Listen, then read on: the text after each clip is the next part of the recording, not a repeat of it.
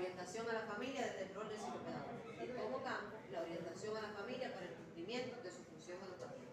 Para darle solución al problema científico se determinó el siguiente objetivo: aplicar acciones de orientación a la familia de los escolares de la institución educativa Carlos Gutiérrez Menoyo para el cumplimiento de su función educativa desde el rol del psicopedagogo.